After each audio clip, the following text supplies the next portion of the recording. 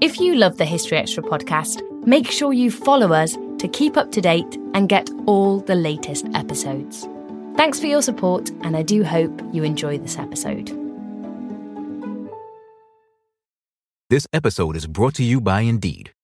We're driven by the search for better, but when it comes to hiring, the best way to search for a candidate isn't to search at all. Don't search, match with Indeed. Use Indeed for scheduling, screening, and messaging so you can connect with candidates faster. And listeners of this show will get a $75 sponsored job credit to get your jobs more visibility at Indeed.com/HistoryExtra. Just go to Indeed.com/HistoryExtra right now and support our show by saying you heard about Indeed on this podcast. Terms and conditions apply. Need to hire? You need Indeed. This episode is brought to you by Visit Williamsburg. In Williamsburg, Virginia, there's never too much of a good thing. Whether you're a foodie, a golfer, a history buff, a shopaholic, an outdoor enthusiast, or a thrill seeker, you'll find what you came for here and more. So ask yourself, what is it you want? Discover Williamsburg and plan your trip at visitwilliamsburg.com. Have you ever wondered what it's like to bite into Nerds gummy clusters? They're fruity. They're tangy. They're gummy. And they're crunchy. Nerds Gummy Clusters, a union of fruity sweet gummy and tangy crunchy nerds. Unleash your senses. Shop now at nerdscandy.com. This episode is brought to you by Shopify. Forget the frustration of picking commerce platforms when you switch your business to Shopify, the global commerce platform that supercharges your selling wherever you sell. With Shopify, you'll harness the same intuitive features, trusted apps, and powerful analytics used by the world's leading brands. Sign up today for your $1 per month trial period at shopify.com/tech, all lowercase. That's shopify.com/tech. Welcome to the History Extra podcast. Fascinating historical conversations from BBC History Magazine and BBC History Revealed.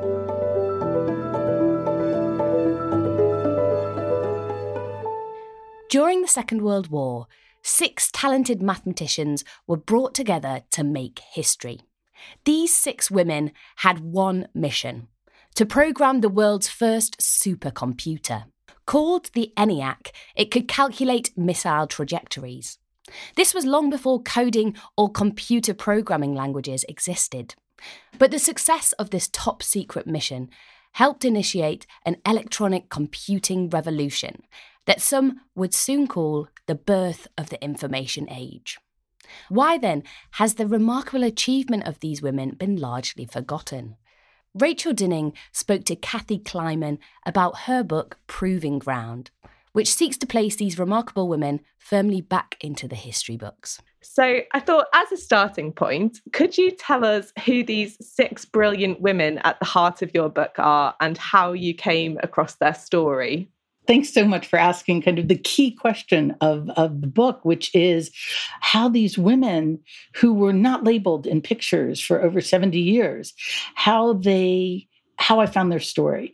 The women were the first programmers of the world's first modern computer. There are lots of ways to define that, but we defined it as the first general purpose, programmable, all electronic computer, kind of the trunk of the modern computer tree. And years ago, when I was an undergraduate studying computer science, wondering why there were so few women in computing, I found pictures of this great computer called ENIAC, the Electronic Numerical Integrator and Computer. And the pictures had women in them, but the names weren't in the captions. And clearly the same women in the pictures again and again. And so I took the pictures to my professor and I said, who are the women? He said, I don't know who they are, but I think I know someone who does. And he sent me to the co-founder and then director of the Computer History Museum, which was in Boston then. It was a brand new museum. It was in Boston. Now it's a huge museum in Silicon Valley. But I went to the director and showed her the pictures, and I'm afraid she rolled her eyes at me and said, "The refrigerator ladies." And I said, what's a refrigerator, lady? And she was referring to the 1950s refrigerator commercials, which were in black and white, like these pictures were in black and white, where models open the door to the refrigerator with a flourish. And so she was telling me that they were models. And I kept looking at the pictures. The ENIAC was huge, 8 feet tall and 80 feet long. And I didn't think you could just put anyone in front of it and have them look as comfortable and self-assured as these women. And I thought, they know something. They know a lot about this computer. And I'd like to find them and see what story they tell me. And I did. Amazing. So we're going to provide a bit of background context now. So these 6 women, and for the purpose of this podcast, I'm going to refer to them as the ENIAC 6. I think you refer to them as that in your book. So they all began their careers in computing during the Second World War or around this time. So how common was it for women to pursue careers in this field at this time? Well, if I might, there was no field of computing at the time. So they will help create it. They will help pioneer it. So the field that they were pursuing was mathematics. Before World War II, women in the United States, with a few exceptions, but most of the women who graduated as math majors from college in the United States, which was a vanishingly small number of both men and women, were not allowed to work in traditional mathematics professions. The ones we think about, accountants, bookkeepers, actuaries, were men's jobs in the 1930s and before. But come World War II, as with many other jobs in the what we call the U.S. World War II home front, the men left for war, and all sorts of jobs were open for women. And I knew about jobs in the factories. I knew about jobs in the farms. That's what we're taught in my U.S. history courses that we take in school. But I did not know that women were extensively recruited, massively recruited into STEM. Anyone who had a background in science, engineering, mathematics had 25 jobs waiting for them in the U.S. at the time. So these women were recruited by the U.S. Army to calculate a differential calculus equation for a ballistics trajectory, the path of a missile from the time it leaves the muzzle of a gun, big gun, an artillery gun, until it hits a target. Very complicated mathematics. Initially, they were recruited in Philadelphia, then New York, then across the country. And that's what they came to do and spend their war years doing for the country, for the U.S. Army. And 6 of them were chosen to program the computer in a very experimental machine that was designed to automate that task. Amazing. So I wanted to talk specifically about their role initially calculating these ballistic trajectories. So the ENIAC 6, I believe they all were involved with this work. This predated the ENIAC computer. I mean, you've mentioned it a little bit already, but can you tell us how exactly what they were doing over in America was directly influencing what was happening over on the Western Front and over in Europe? It's a very, very good question. So traditionally, when you read about the great gunners of history, from what I understand, great gunners who had cannons worked on their knowledge of the wind, of the distance, of the conditions in the field, and set their guns to hit their targets. But by the time we get to World War II, the distances are enormous that these cannons can shoot. They're called medium and long range artillery, mostly called howitzers, if you have, great World War II people in your audience. So these are big howitzers, and they can shoot 8 to 14 miles. So the gunner obviously can't even see the target. And it turns out that weather conditions on the battlefield have a big impact on the arc of that trajectory. If it's raining, if it's snowing, if there are crosswinds, it's going to affect this missile, this shell, not really a missile, shell, no matter how heavy it is. And so that's the information that's taken into account in this calculation. For one gun with one type of shell under one set of weather conditions, you can, if you spend 30 or 40 hours by hand, you can calculate pretty accurately what angle to shoot the gun to hit that target. And this was kind of a remarkable discovery during World War I, continuing between the wars and then into World War II. But you needed firing tables with lots and lots of variations. And that's why they went to recruit over 100 women. And by the way, they called them computers. A computer was a person, before it was a machine. And one thing I found really interesting when thinking about the technology that was being used at this time, because basically, if today I wanted to make a calculation, I can just fire up my laptop or my phone, go onto my calculator, I can do some sums very easily. And back then they had these things called desk calculators, didn't they? So I was wondering if you could tell our listeners what these desk calculators looked like and a bit more about the sort of technology that they were using to make these calculations. Oh my gosh, mechanical desktop calculators. They were big, clunky mechanical devices of about 15 pounds that you put on your desk. And they were analog, meaning that it was gears that did the calculations. And they could do a basic equation, addition, subtraction, but you had to put in each number, click, click, click, click, click. And then another number, click, click, click, click, click. And it was the gears that would run through the operation, and you'd see them on little windows, and you'd write them down with your pen or pencil on long sheets of white paper.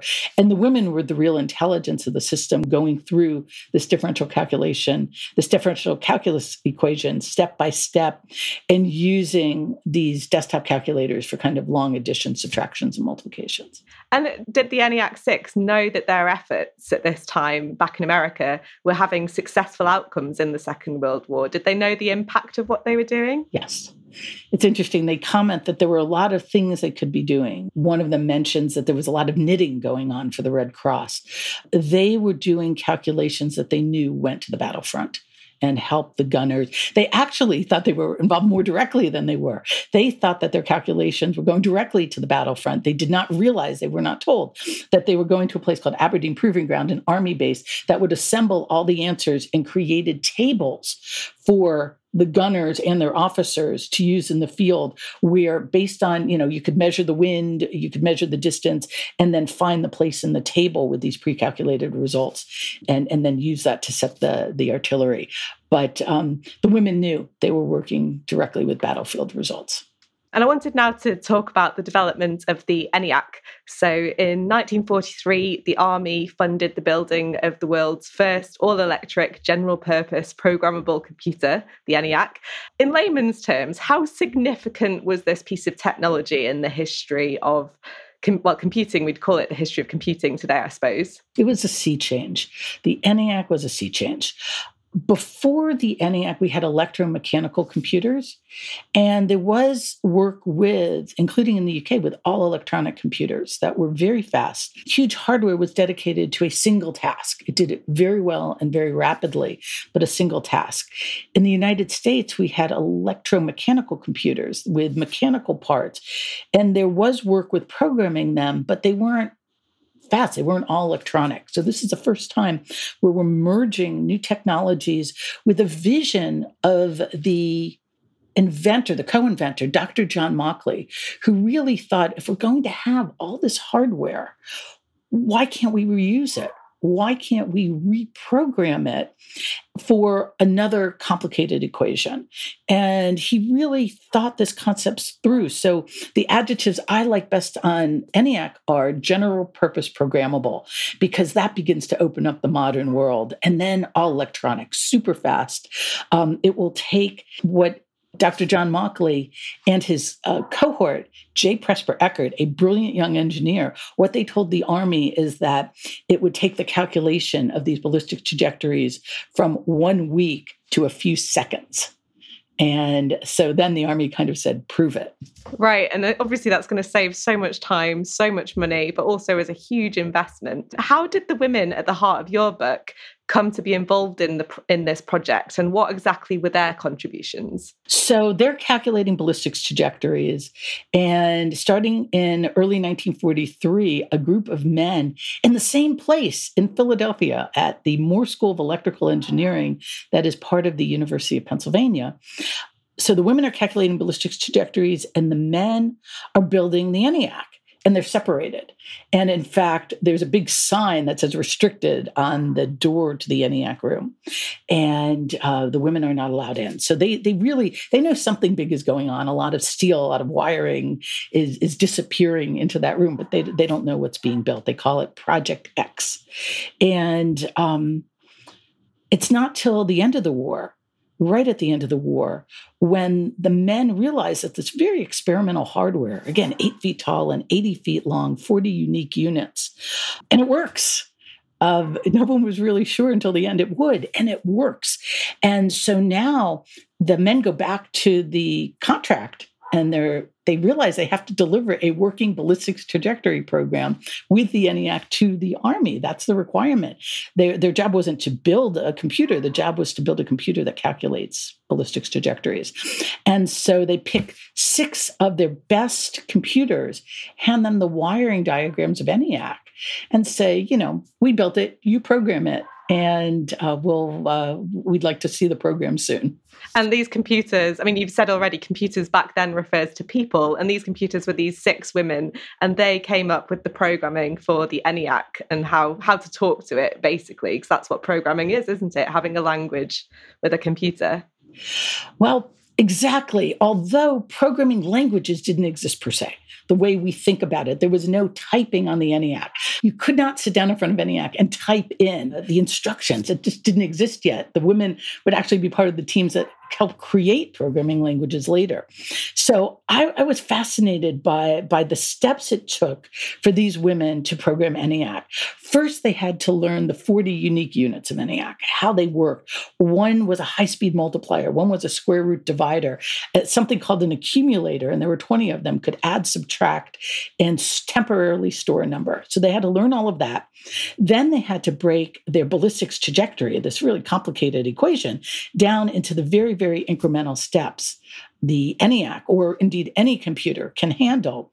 And then they physically had to route the data and the instructions around the ENIAC every microsecond of the program, basically. So they had these thick wires for the numbers, and they would route it from one unit to another. And they had these really thin wires for what's called the program pulse, not really an instruction, but a pulse that would start an operation going and say the high-speed multiplier. When that pulse came in, if the high-speed multiplier was properly set up to take in 2 numbers, when it got that pulse, it would multiply those 2 numbers and then send the result someplace else.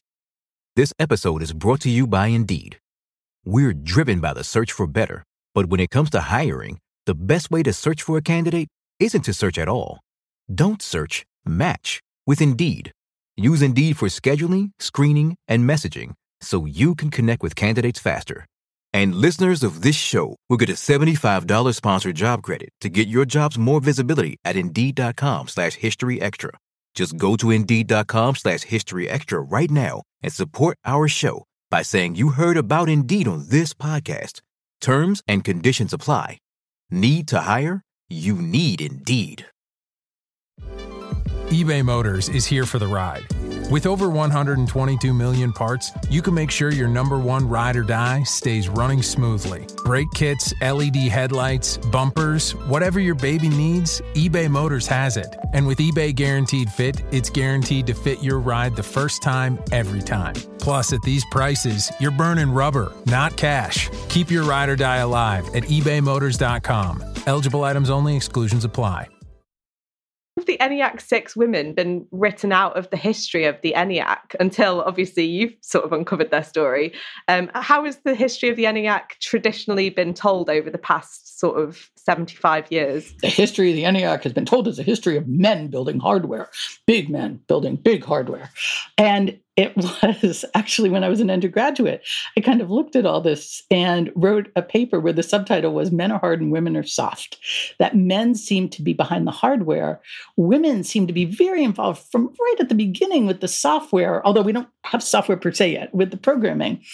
And the history of computing had been written as a history of hardware. And I thought, that's not really fair. I'm a programmer. I like my laptop, but I'm not really, I don't know that much about what's under the hood. What I care about is how to work with and use all of this power. And I wanted to know who had given us the programming concepts and techniques, and there was nothing there. And so finding these women, for me, was also finding the origins of the field I love. And so it all linked that we were just missing a piece of history. It's so interesting. And one thing when I was reading your book that really struck me was you described when they had the PR event for the ENIAC. I think it was in 1946. And the ENIAC 6 they were invited to the event, but they were asked to pour coffee as like hostesses. They weren't there to inform the journalists about the processes or anything like that. They were just there to pour coffee. One thing I'm curious about in particular, do you know how they felt about not perhaps being recognized for their contributions? So there were two events. You pointed to one of them. On February 1st, journalists were invited into the ENIAC room, which again had been sealed, top secret, for during the end of World War II when it was being built, and then for about 6 months afterwards. So journalists were the first ones in, and a demonstration was run, which was pretty boring, frankly. The journalists and the women were invited to a lunch, and the women served coffee, and the men who had all these questions about the ENIAC did not know they were sitting with the experts and that they should be asking them about it. And so I remember Kay McNulty, Mockley, and Tonelli. I use all of their names.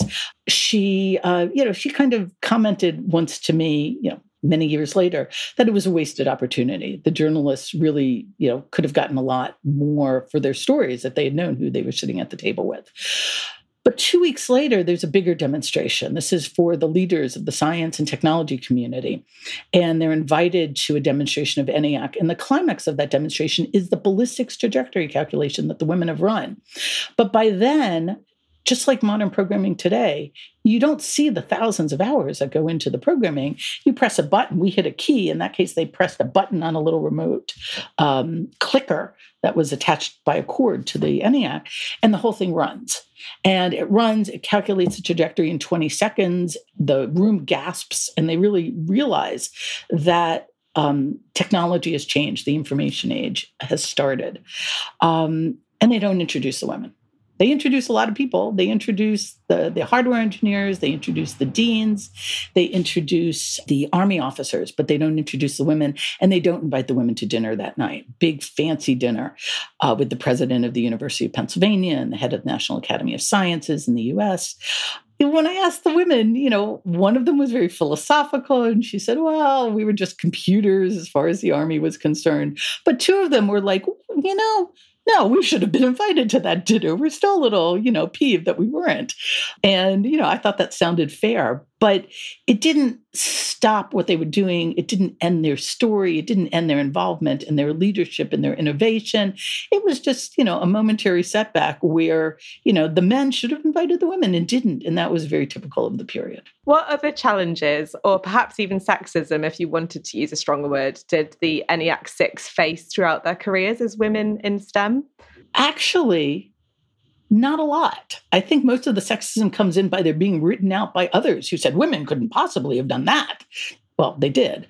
One of the things I teach my students is if you're the first one in a field, there's nobody who can tell you don't belong there. So Betty Holberton and Jean Bartik went on to cutting-edge careers in computing for years.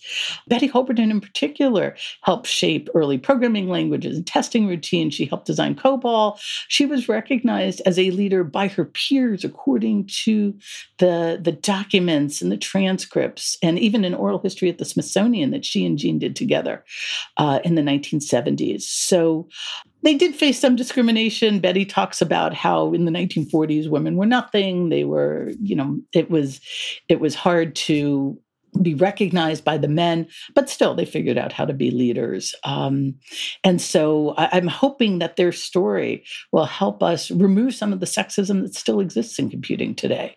Kind of this idea that there are stereotypes, but the stereotypes are wrong. Everyone should be in computing. And that brings me sort of neatly onto their legacy. Why is it important that we keep telling their story in particular? Oh, we have so many jobs on your side of the Atlantic and my side of the Atlantic and across the world, so many jobs in high tech and computing and robotics and AI and web design and cyber. So many jobs opening up over the next decade, 2 decades. And to fill them, we need everybody. We need our best people. And everyone knows and is trying to train both women and men. But there's still a stereotype that computing is for men, frankly. And it's turning away a lot of women. And so if we can tell the history, share the history, incorporate its lessons into our lessons, into our programming discussions, I think it will help open more doors and we'll get more and better people in fields that we need to staff in the future. So you've experienced, since publishing your book, and perhaps a bit before, because I know you've done TED Talks and you did a documentary on these women, you have experienced some negative pushback to telling the story of the ENIAC 6. I think some competing historians have derided it as revisionist history. What's your response to that? Well, first, it kept me from telling the history for a long time. I thought it was so obvious that once we pointed out that the history of computing had only been written for half of it, people would kind of flock and write the other half. I'm a lawyer, not a historian per se. So no one did. And when we got to the 50th anniversary of ENIAC, most of the ENIAC 6 were not invited. And that occurred to me to be a tragedy. We got them invited, and I began to seek money to research and record what they did. And we have extensive broadcast quality oral histories.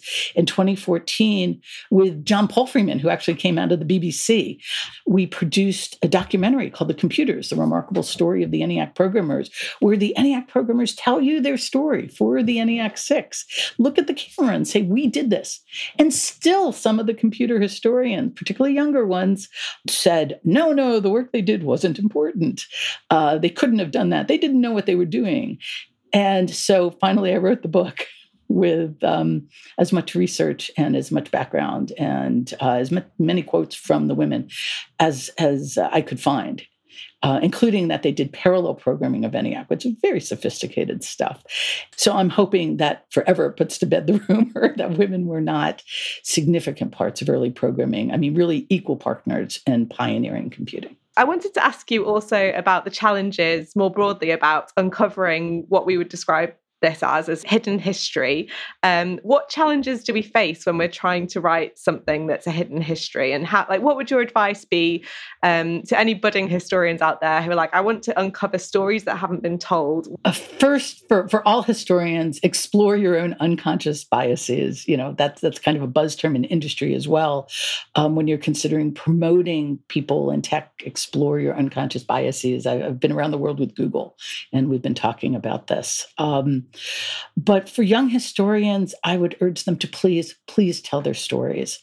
We have historians who are now women and people of color, and they will see the world differently. They will see the gaps. They will see the people who have been left out of history. And please tell these stories.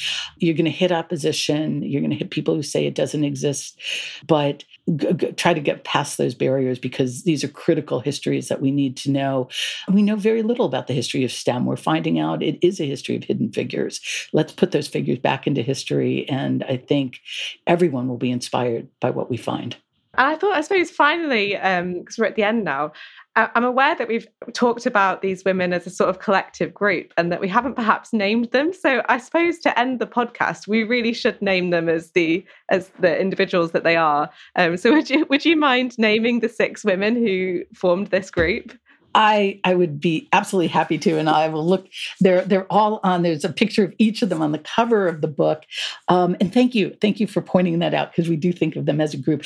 I'm going to use both their maiden names, because when they were working during World War II, they were in their 20s. They weren't married yet, but I've seen them referred to by their maiden names and their married names without the author ever knowing it was the same person. So I'll use all of them so we have them: Jean Jennings Bardick, Betty Snyder Holberton, Ruth Lichterman Teitelbaum, Frances Belis Spence, Marlon Westhoff Meltzer, and Kay McNulty Mockley Antonelli. Those were the ENIAC 6, and I got to know 4 of the original ENIAC programmers very well. I got to know Betty, Jean, Marlon, and Ruth, and they were just incredible people and wonderful storytellers and really inspiring role models. Amazing. And if people at home want to know more about them, where should we point them? Obviously, your book, which is called Proving Ground, The Untold Story of the 6 Women Who Programmed the World's First Modern Computer.